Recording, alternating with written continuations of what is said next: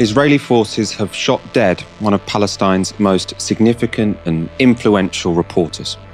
Tonight we'll explain the significance of the killing and speak to one of her friends and an expert on the region. We'll also give you the latest on UK politics, mainly regarding the fallout from the Queen's speech. Finally, before we get going, we should warn you our first story does contain images some people may find distressing. Al Jazeera journalist Shireen Abu Akleh has been shot dead by Israeli forces. The highly respected Palestinian journalist was covering ongoing Israeli raids on the city of Jenin in the West Bank when she was shot. Rushed to hospital in a critical condition, she was declared dead shortly afterwards. She was wearing a flak vest clearly marked with press and a helmet. The bullet hit her in her head in a small, unprotected area, suggesting sniper as the cause. The journalist you can see next to Shireen Abu Akleh is unable to move because she fears further sniper shots. Shafa Haneisha was the other journalist. She said, "We were 4 journalists. We were all wearing vests, all wearing helmets. The Israeli occupation army did not stop firing even after she collapsed. I can't even extend my arm to pull her because of the shots. The army was adamant on shooting to kill." Another journalist was shot at the scene. Ali Samoudi also works for Al Jazeera. He was shot in the back, though luckily was protected by his flak jacket. Ali Samoudi said, "We were going to film the Israeli army operation and suddenly they shot us without asking us to leave or stop filming. The first bullet hit me and the second bullet hit Shireen. There was no Palestinian military resistance at all at the scene." The Israeli Foreign Ministry has denied they are responsible for the killing of Shireen Abu Akleh. They tweeted, "This morning in Jenin, terrorists heard saying, quote, 'They've hit one. They've hit a soldier. He's laying on the ground.' But no IDF soldier was injured in Jenin. Palestinian terrorists firing indiscriminately are likely to have hit Al Jazeera journalist Shireen Abu Akleh." So the claim being made by the Israelis is that Shireen Abu Akleh was not killed by Israeli snipers, but rather by Palestinian militants who mistook her for a soldier. That would seem unlikely, given how clear her press jacket was. It's also a sharp contradiction with what was reported by the journalists who were present. What's more is that thanks to research by Israel's leading human rights group, B'Tselem, we can be almost certain the account of the Israeli government is not true. B'Tselem have released this video taken by a field researcher. It starts at the location shown in the video released by Israel's foreign ministry, where a Palestinian militant was shown shooting and then celebrating killing someone who he believed to be a soldier. If we cut to the video's end, we can see where Shireen Abu Akleh was shot dead. It's a very long distance from where the shooting shared by the Israeli government took place, and there are multiple twists and turns. It shows the video shared by the Israeli Foreign Ministry cannot be related to Shireen Abu Akleh's death. And this killing has shaken Palestinian communities. That's not only because of how it has demonstrated Israeli impunity, but because Shireen Abu Akleh was one of the most famous and well-respected journalists in the Arab world. Shireen Abu Akleh would not be the first journalist to have been killed by Israeli forces in Palestine. Palestinian Journalist Syndicate reports that 86 Palestinian journalists have been killed since the occupation began in 1967, with 50 of those deaths taking place since the year 2000. 6 journalists have been killed in the last 2 years alone. For their part, Reporters Without Borders have documented that 144 Palestinian journalists have been hit by live rounds, rubber bullets, stun grenades, or tear gas fired by Israeli military or police since 2018. But despite this clear disregard for the lives of journalists, the Western press appear keen to give Israel the benefit of the doubt. This is how Al Jazeera reported the killing. It's based on what their own reporters saw, and it's unequivocal. Shireen Abu Akleh was killed by Israeli gunfire. But much of the press was not willing to take Al Jazeera's journalists at their word. The Guardian led with this. Al Jazeera accuses Israeli forces of killing journalists in West Bank. They then say Israel has said Shireen Abu Akleh may have been hit by Palestinian fire. This was from the New York Times. Al Jazeera journalist is killed in West Bank. The circumstances surrounding the fatal shooting of Shireen Abu Akleh, a Palestinian-American journalist, were not immediately clear. So you've got absolutely no idea whatsoever what happened from that headline. Earlier today, I spoke to Professor Abdelrazak Takriti, Director of the Center for Arab Studies at the University of Houston and a friend of Shireen Abu Akleh. I began by asking him to explain how Palestinians and the Arab world have reacted to her death. There's an outpour of sympathy for Shireen. There's a great deal of shock and horror at what took place. This was the murder of a journalist in broad daylight. It was widely seen as an execution, in fact, because what took place, unlike the story that some of the British media is circulating, echoing the Israeli Prime Minister's account, which is absolutely false, what took place was that Shireen and 6 other journalists went to cover the situation in Jenin camp. When they arrived to the camp, things were quiet. Israeli forces were besieging a home, but there was no exchange of gunfire. These are, let me remind you, these are veteran journalists that have been covering Israeli violations, massacres, attacks, and invasions of this sort for many, many years. They know the procedure. She was wearing full vest that showed press very clearly on it. She wore the helmet, also had press on it. Israeli forces know the press cars, which were, of course, clearly marked as well. The press arrived there. Shireen descended from the car, and her producer also descended. They shot the producer in the back, and they shot Shireen in the face. And it was sniper fire.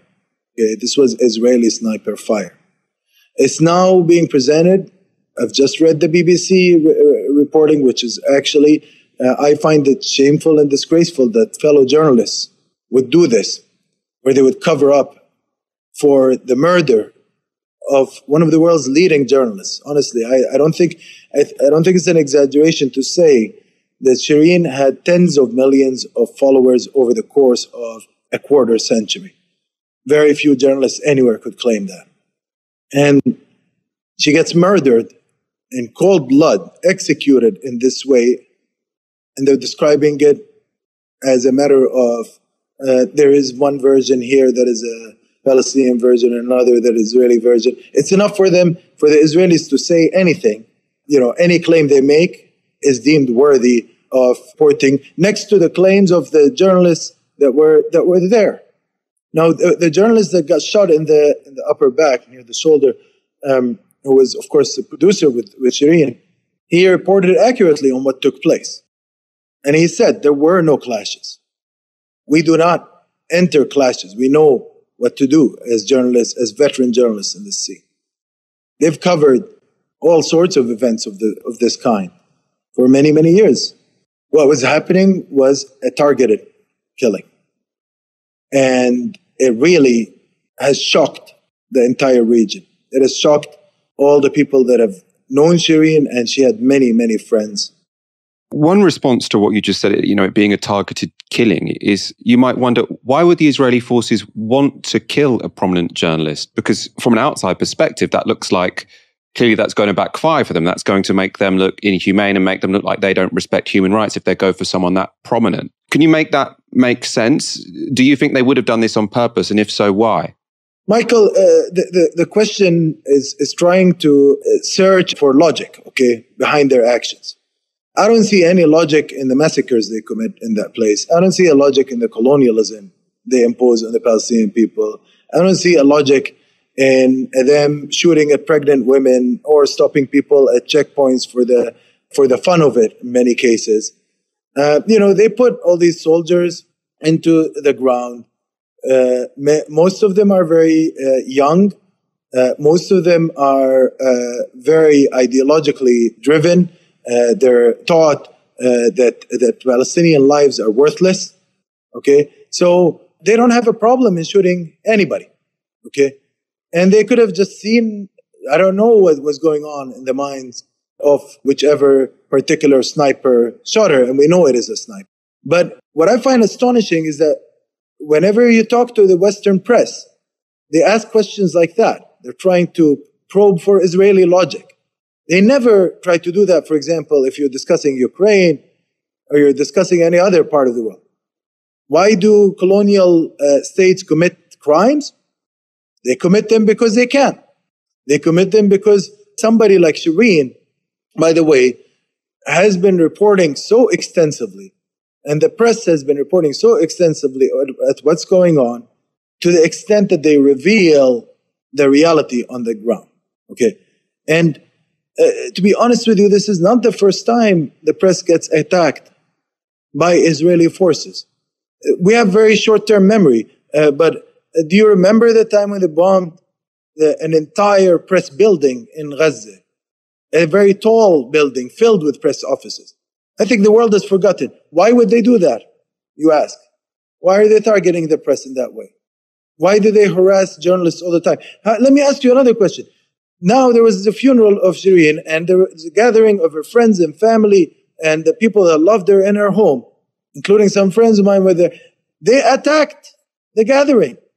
They attacked her house. They raided the house of the journalist they just murdered. So let's stop trying to find excuses for them. I should be clear with my question. I wasn't meaning to justify or both sides anything. It's just, I feel like explaining why someone might do something can be useful for other reasons. We actually do the same when it comes to Russia. To end, could you talk about, I suppose, the possibility for, any accountability here? Is there any chance that Israel will pay any price for what they have done, or can they be confident that they can behave like this with impunity? They can be confident that they can behave with this impunity because they have, let me be very frank, they have the support of the United States, they have the support of Britain, they have the support of Europe. There is no accountability for Israel ever, for anything. They've colonized the Palestinian people for 100 years. Okay, this is a settler colonial state. Okay, this is a state that's called an apartheid regime by both Amnesty International and Human Rights Watch. And in the meantime, you have British government flaunting its relations with it. And you have anybody that criticizes Israel in Britain or Europe or elsewhere is sometimes accused of anti-Semitism. It's outrageous. I'm sorry, we have to think about Palestinians. And they've created a whole range of arguments and discourses and legal mechanisms to prevent talking about Palestinians in Europe. You have very little freedom of speech, by the way, around Palestine. And there's a lot of anybody that wants to criticize Israel has to think 1,000 times in Britain. Even politicians are afraid to criticize. That was Abdel-Razak Tikriti speaking to me earlier today. Of course, we can only send out all of our solidarity to anyone affected by this, incredibly awful event. Let's go to our next story. With energy bills rising, incomes crashing, and food poverty soaring, this week has seen one event which, more than anything, puts on show everything wrong with Britain. Her Majesty's government's priority is to grow and strengthen the economy and help ease the cost of living for families. Her Majesty's government will level up opportunity in all parts of the country and support more people into work. That was the future monarch sitting in a literal gold throne, telling us how much his mum's government cares about the cost of living crisis. Prince Charles was standing in for the Queen, which meant we were treated to these images of the imperial state crown being delivered by a Rolls-Royce. Remember, this takes place while there are pensioners spending their days riding buses to avoid having to heat their homes. And if that hasn't fully grossed you out, check out the front page of The Sun. They covered the speech with the headline, "I hope I did you proud, Mummy." Remember, this man is 73 years old, and all he did was read someone else's speech, and not in a particularly exciting way either. Moving on from symbolism and Freudian bath fests, the Queen's speech serves as an opportunity for the government of the day to set out the bills they plan to pass during the coming parliamentary session. And this time around, 38 bills were mooted. That included an animal welfare bill to tackle puppy smuggling, a Bill of Rights making it easier to deport people, a ban on protesters taking direct action by locking on to targets, and nothing concrete whatsoever to tackle the cost of living crisis. I'm joined now by Dalia Gebrial. Can I get your response to the Queen's speech? I mean, it's all there, isn't it? In Britain, we have a tale of two pensioners that defines our society. There's no difference between them other than an accident of birth. But one of them, as you said, rides buses all day to keep herself warm. And the other sits on a throne of stolen wealth. It's obviously deeply sinister to see a man who did nothing but be born, who lives off riches extracted and stolen from working class people all around the world, talk about leveling up and getting people into work, when real leveling up would obviously involve abolishing everything that he stands for, namely extraction, colonialism, unearned wealth, unearned privilege, etc. But aside from the distasteful image of, a man on a gold throne casually talking about one of the most egregious attacks on our democratic rights in at least a generation, I think there's also something that we should really pay attention to here, and something that we should be anticipating as the left, as progressive people. Obviously, Charles doing the Queen's speech this year is the beginning of a shift in power in the royal family. Clearly, the era of Elizabeth is coming to an end, probably, and we are seeing the beginning of Charles taking power. And I think we will be quite surprised, actually, by how much of a hit the popularity of the monarchy is likely to take when the Queen passes. At the moment, it feels pretty bulletproof. It feels pretty impenetrable. But I think after the initial, what I imagine will be sort of months and months of pageantry, and the reality of Charles begins to sink in, I think we're going to see a really dramatic drop in how invested people are in really going to bat for the monarchy. Charles is deeply unpopular.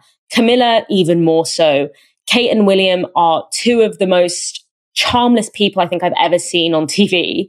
And the monarchy are acutely aware of this. I think a big reason we saw them really going after Meghan Markle was very much a way of consolidating support for a future queen, for Kate, given the anticipation that she won't be as popular, or that the monarchy will have a popularity hit. Through racism, of course, they caricatured Meghan as a bad mother, a bad wife, a bad daughter, a bad sister, a bad princess, or whatever she was, and put her into conflict with Kate in order to essentially uplift Kate. So the worse a mother, the worse a royal Meghan is, the better a royal and the better a mother and the better a woman Kate is.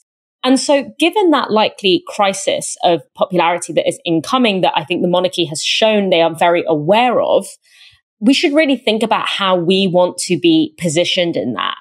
We shouldn't let that moment take us by surprise, but actually think really proactively about how that moment can be used to teach larger lessons and to expose larger contradictions. And, Kojo Koram's book, Uncommon Wealth, does a really good job of this, where he brings in all of these conversations about colonial legacies and the monarchy and the empire, and brings it into a conversation about how the British state functions today. So the fact that the royal family is not a family, but is actually a corporation that is a wing of the British state. And as that corporation, it is the largest landowner in the world.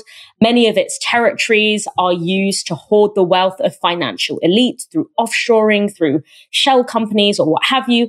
And the monarchy and the kind of cultural power that the monarchy has, internal workings of that corporation to sustain itself, has an active role in sustaining that very modern contemporary system. Not to mention, of course, the colonial violence that made and continues to make the British monarchy. But I think also bringing what are often cast as historical debates and historical legacy questions into actually very concrete questions of contemporary power. And so this drop in popularity of the monarchy that I think we can anticipate could become a really key flashpoint, one that comes around, that hasn't been possible for the past 50, 60 years in people's understanding of the state, of its relationship to capitalism, of its relationship to colonialism, and can provide a real opening for us to really encourage people to think about the kind of government that we want, the kind of system that we want to be governed by. And if we use it right, this moment can be much more than just a matter of personal dislike for Charles and Camilla and the rest of them, but actually a historic opportunity, I think, to have a real reckoning with the ways, the intangible and tangible ways in which power in this country actually operates. So I think we are starting to see the beginning of that process with that incredibly charmless and distasteful and disgusting display of wealth by Charles that wasn't softened by the kind of personal popularity that I think Queen Elizabeth has managed to command. Age comes with its own difficulties as well, doesn't it? So even if someone's sort of incredibly rich and privileged, if they're sort of 97, I think she is, you do have some sense of empathy with the person, because presumably even rich people, it's not that easy being 97. With Charles, there's none of that. I assume the reason they're trying to have this crossover period is so people get used to him being in that chair, and so sort of like it can be clear he has the Queen's blessing. Everyone has to say they like the Queen. Any politician who's asked about the monarchy, they have to say, well, I really like the Queen. She does a great job. Which reminds me, Prince Charles telling people to get into work. You get the job. You get the job. And get your brothers and your sisters and your mum and your kids to get jobs. Don't be there telling anyone else that they've got to get into work. I don't like it. It doesn't stack up. The Commons debate following the Queen's speech was mainly focused on the cost of living crisis. And in that debate, Tory MP Lee Anderson said this. But my invitation is to everybody on that side of the house. Come to Ashfield and work with me for a day in my food bank and see the brilliant scheme we've got in place, where when people come now for a food parcel, they have to register for a budgeted course and a cooking course. And what we do at the food bank, we show them how to cook cheap and nutritious meals on a budget. We can make a meal for about 30 pence a day, and this is cooking from scratch. We're glad to give way. The honourable member for giving way. Can you answer me a simple question? Should it be necessary to have food banks in 21st century Britain? Yes. I thank the honourable gentleman for his intervention. He makes a great point, and this is exactly my point. So I invite you personally to come to Ashfield, look at our food bank, how it works, and I think you'll see firsthand that there's not this massive use for food banks in this country. We've got generation after generation who cannot cook properly, they can't cook a meal from scratch, they cannot budget. The challenge is there. Come, I'll offer anybody. You sat there with glazed expressions on your faces, looking at me like I've landed from a different planet. Come to Ashfield, come next week, come the week after, come to a real food bank that's making a real difference to people's lives.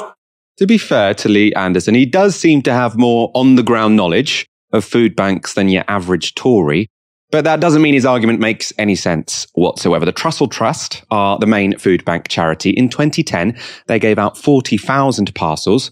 By 2020, that figure had risen to 2.6 million. So you have to ask the question, did 2 million people suddenly forget how to cook? Or did successive Tory governments condemn millions of people to food poverty who previously could put food on the table? Dahlia, which one of those options do you think is more plausible?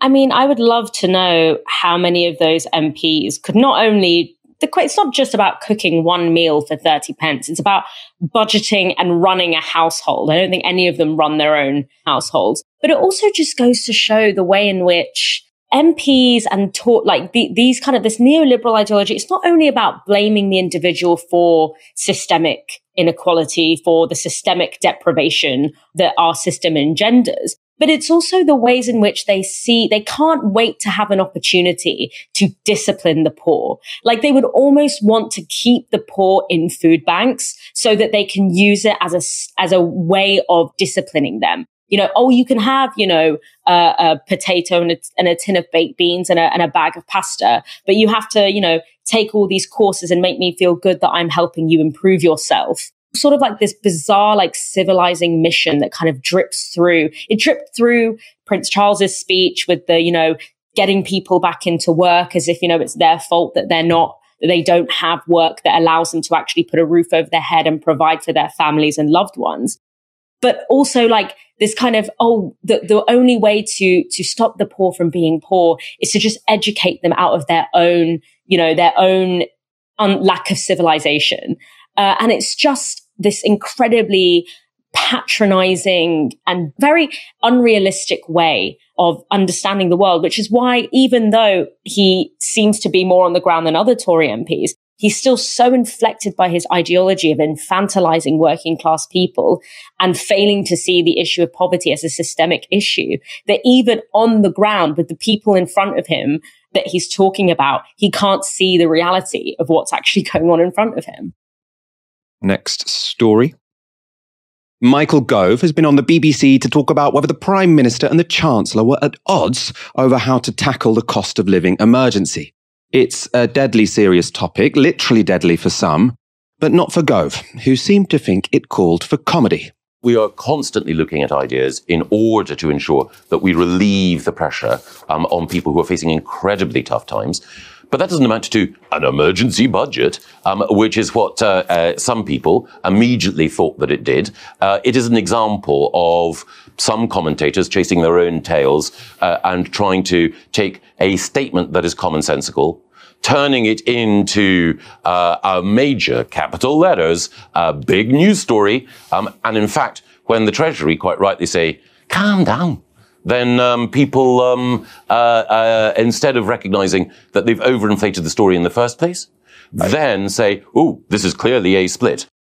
Now, I'm not averse to deploying silly voices every now and again, but I probably wouldn't do it when answering a serious question about the cost of living crisis, especially if it was a crisis I was personally responsible for. I presume, though, Gove resorted to comedy impersonations because he didn't have much else to offer. Across the morning news shows, he was also asked about the Tory manifesto pledge to build 300,000 new houses, about more measures to deal with the cost of living emergency, and whether the government would remove VAT on energy bills, just as he promised to do before the Brexit referendum. His answers were all riffs on the same theme. So will 300,000 new homes be built this year? I don't think we're going to hit that target this year. But within the next couple of years, because by the middle of the decade was the manifesto promise. We're going to do everything we can.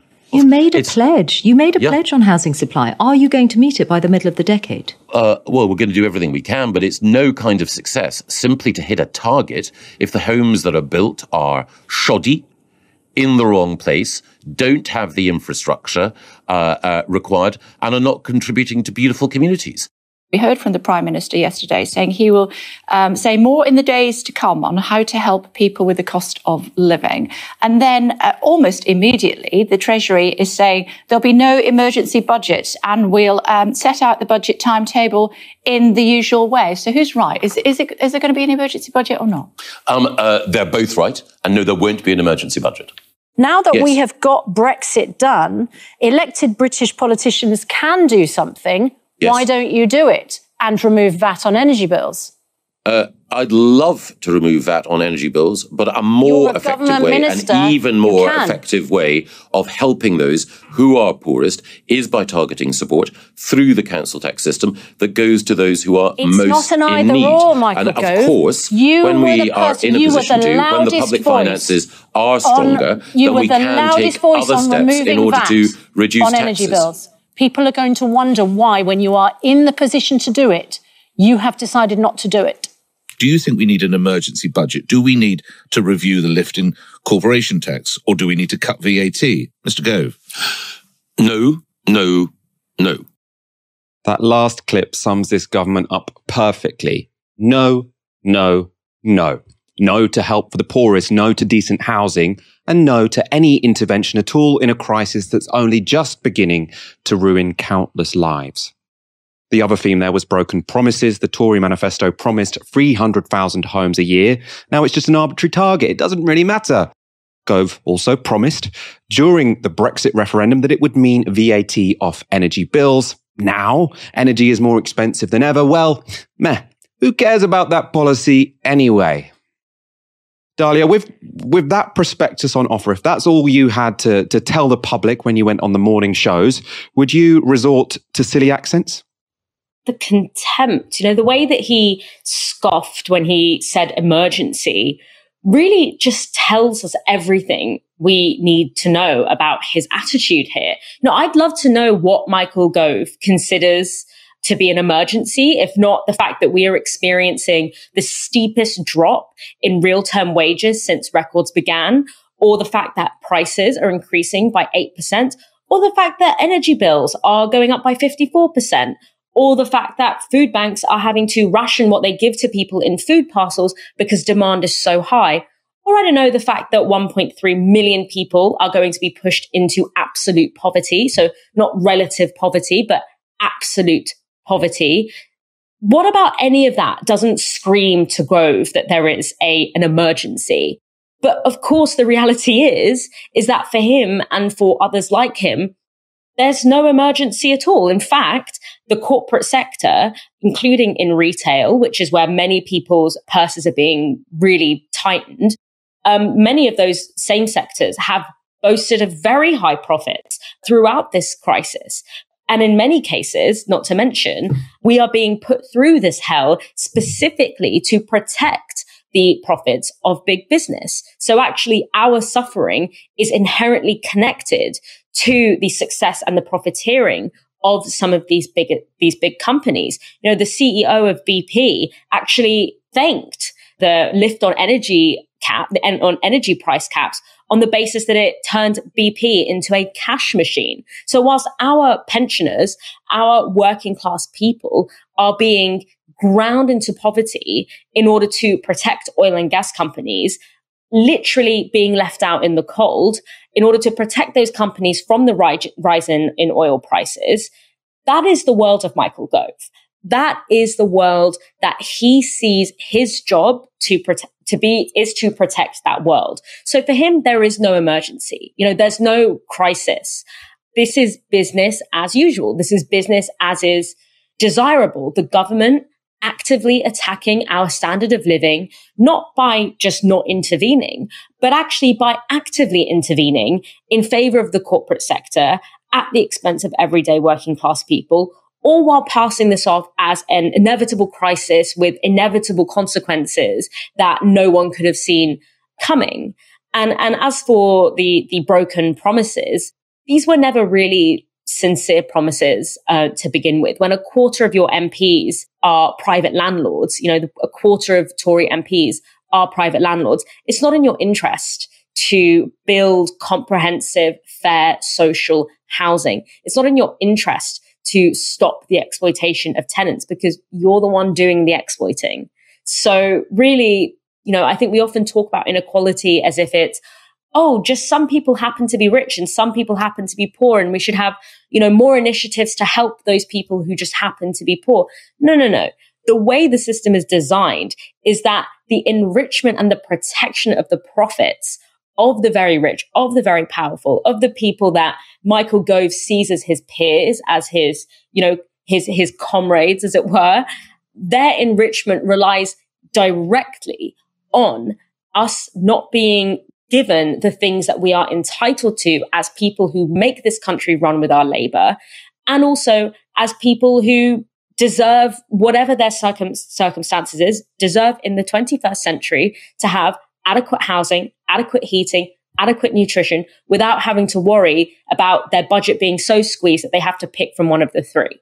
So we have to see inequality as a deeply interconnected system rather than just sort of two separate worlds that are happening independently of one another. That makes a lot of sense. I mean, one thing that really frustrates me, and you know, regular viewers of this show will know, I get particularly passionate when it comes to housing, mainly just because I'm incredibly resentful of my landlord. But the policy platform that Michael Gove went into the Levelling Up department, Levelling Up and Housing, the idea there was he's an incredibly clever man. He's going to be able to fix the problem and apply his quick thinking to Britain's housing crisis. I mean, people from basically all parties recognize there aren't enough homes in this country. We need more homes so that maybe, possibly, people my age could afford to buy a house instead of renting forever. Or, heaven forbid, there'd be enough council homes for everyone. But the right's answer has been to say, look, what we need to do is we need to cut regulation. Then the market will come in and the market will build all of these homes. The promise from the government was that there would be 300,000 homes a year.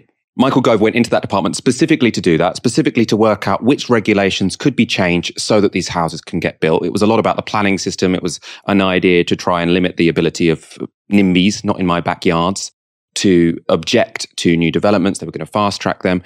Then what happened is Tory backbenchers, Tory MPs, as you say, Dalia, a quarter of them are landlords, said, oh, actually, we don't want to fast track development because actually the housing shortage benefits us because a shortage of houses means we get to charge higher rents for them. And also all we really care about is that the houses we already own maintain their values. We don't really care about having houses for other people to live in. What we care about is the ones that we own keep their gorgeous views, right? So the argument from the right, we can only do this by deregulating and through the free market. That was Michael Gove's plan. We're going to do 300,000 homes a year. He realizes actually there's so many vested interests that that's completely impossible to do. They'd probably be shitty homes at incredibly high rent anyway. So he's just like, oh, actually, no. Oh, maybe we won't build the houses. What he should do is do what the left have been saying the whole time, which is if you want to build 300,000 homes a year, by the way, I'd make it a lot higher. If you want to build 500,000 homes a year, you can't leave it to the market. Whatever tweaks you make to the regulatory system, unless you get the state in there to build high quality council homes for everyone, then we're going to have this same crisis where we've got landlords who are exploiting people, sort of serving a parasitic role in society where you have to work half of your hours to pay someone who does nothing but sit on their butt. As Dahlia says, a quarter of Tory MPs sit in that category. A lot of Labour MPs as well. Too many Labour MPs, in fact. So this is Michael Gove trying out the right-wing option of getting new houses, failing, and instead of going to the left-wing option, which is let's actually build some council homes, saying, sorry, maybe we don't need the houses anyway. Next story. Nick Ferrari likes to make himself the centre of attention. And it seems especially if that means derailing conversations about racism. This was the LBC host speaking to academic and political commentator Mike Bancole. The main issue here is that racism in all guises is deeply harmful. Is it offensive to ask where are you from? Should I have been offended since about the age of 12? I think it is offensive. I think why? Often what happens... I've got a very I've got a very strange last name to British people. So they're going to say, where am I from? Well, Nick, people of colour, the reason why they ask where they're from is because often it's a question of... No, I'm not... Well, I am of colour, of course, because I'm white. White is a colour. But why the problem?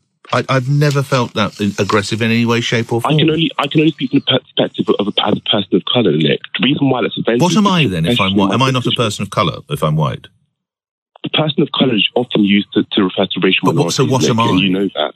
You're a white man, Nick. So I'm not a colour? You wouldn't be called a person of colour. Okay. What is white then? What is white? I thought we referred to I thought we spoke to it as these ethnic minorities.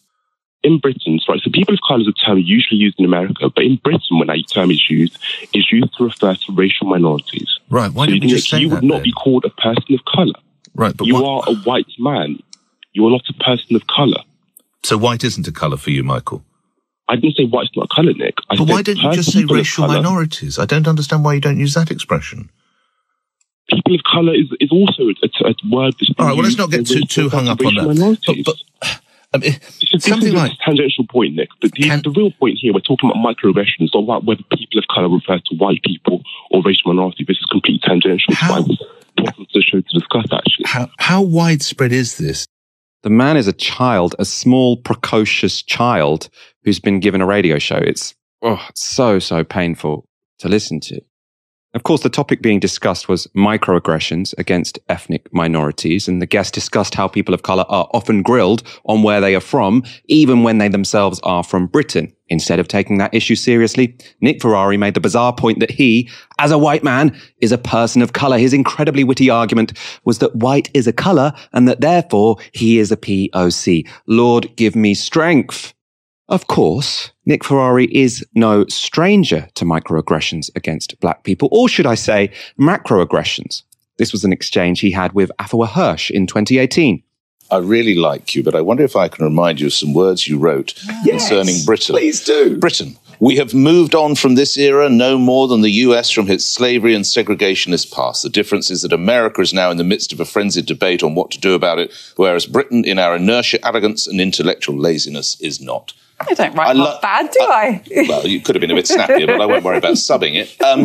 I'm delighted. Why do you stay in this country? If you take such offence when you see Nelson's column, if you take such offence when you hear Winston Churchill's name, who I would argue, if in the unlikely event that anybody want to have a poll, I would say probably 80 to 90% of people would say that Winston Churchill did a good thing. I'm delighted that I see you at these Thursdays. I'm delighted you opt to stand. But if it offends you so much, how do you manage to stay here? I find that a really strange thing to say. So there's nothing in Britain that bothers you? Sure, but I don't want to pull it down. So why is leaving an option? But I don't want to pull it down. This is my country. And the reason that I raise this critique is not because I hate Britain, it's because I care about this country. That was Nick Ferrari telling a black British journalist that if she had complaints about Britain, she should leave. Dahlia, what do you make of Nick Ferrari saying he's a person of colour? I mean, why not at this point? Like, if anything is true on LBC, it's literally a land of make-believe. So I've given up like trying to make sense of it anymore.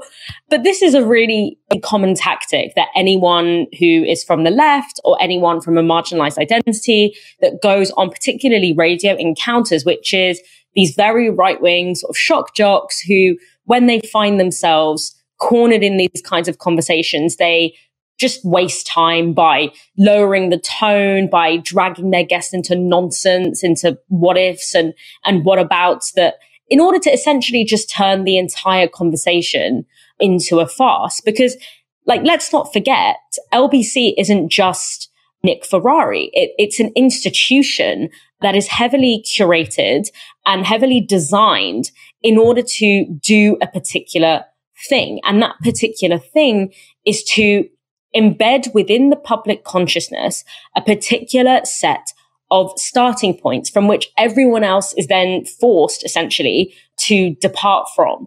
And one of those starting points is that people of color, especially those who are vocal about capitalism or vocal about racism, they are there to be laughed at. Their struggle is there to be laughed at. It's there to be diminished and dismissed, to be turned into essentially entertainment rather than serious, historically and politically informed discussion. And just a sort of a few minute segments on a show where the narrative is entirely determined by people, and not just people in front of the, I guess, microphone, but also producers and the people who kind of make the machine run from the background. It's people who have nothing but contempt for those issues and for those struggles. And we know that this is the institutional position, because when you look at the roster of presenters, past and present, you have Nick Ferrari, Majid Nawaz, Nigel Farage, Katie Hopkins, Andrew Pierce. These are all extremists, essentially, that have been actively legitimized by the likes of LBC. So we should really see this as an institutional problem rather than just a Nick Ferrari problem, although it very much is also a Nick Ferrari problem. And I say this as someone who has had some experience in mainstream media of a variety of different stripes. And I often say that corporate radio, is reliably one of the most hostile media spaces that I enter as, a woman of color who is also very avidly anti-capitalist. Whether it's like talk radio or LBC, I find often that the parameters of the debate on corporate radio, so LBC, talk radio, these kinds of outlets, tend to be significantly to the right, even of TV media. But radio is also a very ubiquitous form of media, even though most of us, particularly younger people, wouldn't necessarily say that we listen to the radio. So it can seem like quite an insignificant media form. But I do think that if you kind of like switch your antenna on when you're out in public space, you realize that radio actually forms the background noise to so many spaces that we find ourselves in. Like, think about the last time that you were in an Uber, or the last time that you were at the nail salon, or like a hairdresser, or or even like a coffee shop or something. Most likely you'll have LBC or one of these radio shows playing in the background. And so in this really ubiquitous way, radio is actually quite central to how the norms of political conversation in this country are shaped, even though very few of us consensually listen to it. And so for me, seeing that clip is just a reminder of the tenor and the terms with which people of color, particularly people of color who are against the grain in any minor way, the terms of the debate that they have to engage in, which is essentially set up in order to humiliate and to demean them and to drag them into conversations that are frankly beneath them. And so this is the media landscape that we exist in. And I think for many of us who do this kind of work, we are still trying to figure out the formula and the way of engaging with this that actually allows us to retain some kind of control and dignity in these conversations that are set up to strip us specifically of those things. Next story. The Murdoch-owned Talk TV has tried to make a splash by emphasising the divisiveness of Piers Morgan, and he's more than happy to play that game. Just this week, he tweeted, "Twitter already getting very angry about this interview. Tune in at 8 p.m. to see it live." And that was an interview with a spokesperson for the Taliban. He has also tweeted, "Tune in to Piers Morgan uncensored at Talk TV. You know you want to. Apart from Guardian readers, you're banned." And then you can see the advert, which has been put up on buses around the country. The nation's guilty pleasure. Half of Piers Morgan is a saint and half Piers Morgan is a devil. The problem from Piers and for Murdoch, though, is that people evidently don't want to watch it. It's not our guilty pleasure. It's just something we don't really like. Jim Waterson, The Guardian's media editor, has shared the latest ratings. So he says, Piers Morgan down further to 59,000 viewers on Talk TV, being beaten by Nigel Farage, who's on 74,000, and Dan Wootton on 75,000 on GB News. Now, being beaten by Dan Wootton, that is really, really a humiliation. I think if you told Piers Morgan that would be the case when he signed up to that job, he would probably have had second thoughts. Murdoch and Morgan have tried to underplay the significance of the linear view. So that's the views you get on conventional channels. Morgan recently shared News UK's claim that his show got 64 million views on social media in its first week. Morgan tweeted that and said, "Linear TV increasingly irrelevant to total eyeball potential for a global show like this, especially with younger viewers who don't really watch TV anymore." The problem with this, it's unclear where that figure came from and if it was principally based on a one-off interview with Donald Trump. But what is clear is that Morgan can take no solace from his YouTube views. So this is the most recent 8 uploads to their channel. You've got Piers Morgan Uncensored, 6,000 views in its first 16 hours. Brain Dump President Meghan Markle on 3.2k views. Would You Beat Tyson Fury, 14,000. That's relatively good for their channel. And then you've got It's an Assault on Our Identity, interview with Douglas Murray on 4,000 views. So, and his full show, they're on 8,000 views. He apparently has a £50 million deal over 3 years. He's getting way, way less views than Novara Media, an organisation which is funded only by our viewers. So it's not an impressive showing for the tens of millions of pounds that have been pumped into Talk TV. My question for you, Dalia, has it already flopped? Look, I mean, I can't speak for how Piers Morgan is received in the rest of the country. All I know is that in my neck of the woods, I feel like at least a third of the massive posters I've seen with Piers Morgan's face has just had like some profanity just like written right over his face. So make of that what you will. I also don't actually think that we can even comprehend, especially as a small media, as like a grassroots media organization, that we can comprehend how much money these people actually have to burn. Because remember, like, media hegemony isn't really a profit-making initiative. It's a very long-term, somewhat non-tangible investment, because especially when you think about the kinds of overheads that something like Talk TV will have, this is not a profit machine. Like, this is not something that is going to be making good returns on investment financially in the short term. So the return on investment isn't really profit, it's ideological hegemony, because that is important for securing profits in general. Securing profits now, in the future, the profits to come, etc. By narrowing people's political imagination, by disciplining and defining the way that discourse takes place, by creating the boundaries around what is and isn't acceptable speech. This kind of media hegemony that through empires like Rupert Murdoch's, this is a way of shaping the lens through which the majority of people observe the world. And that is a very particular kind of power. It has a long-term return on investment by making people ideologically committed to a system that harms them, or at least that doesn't benefit them.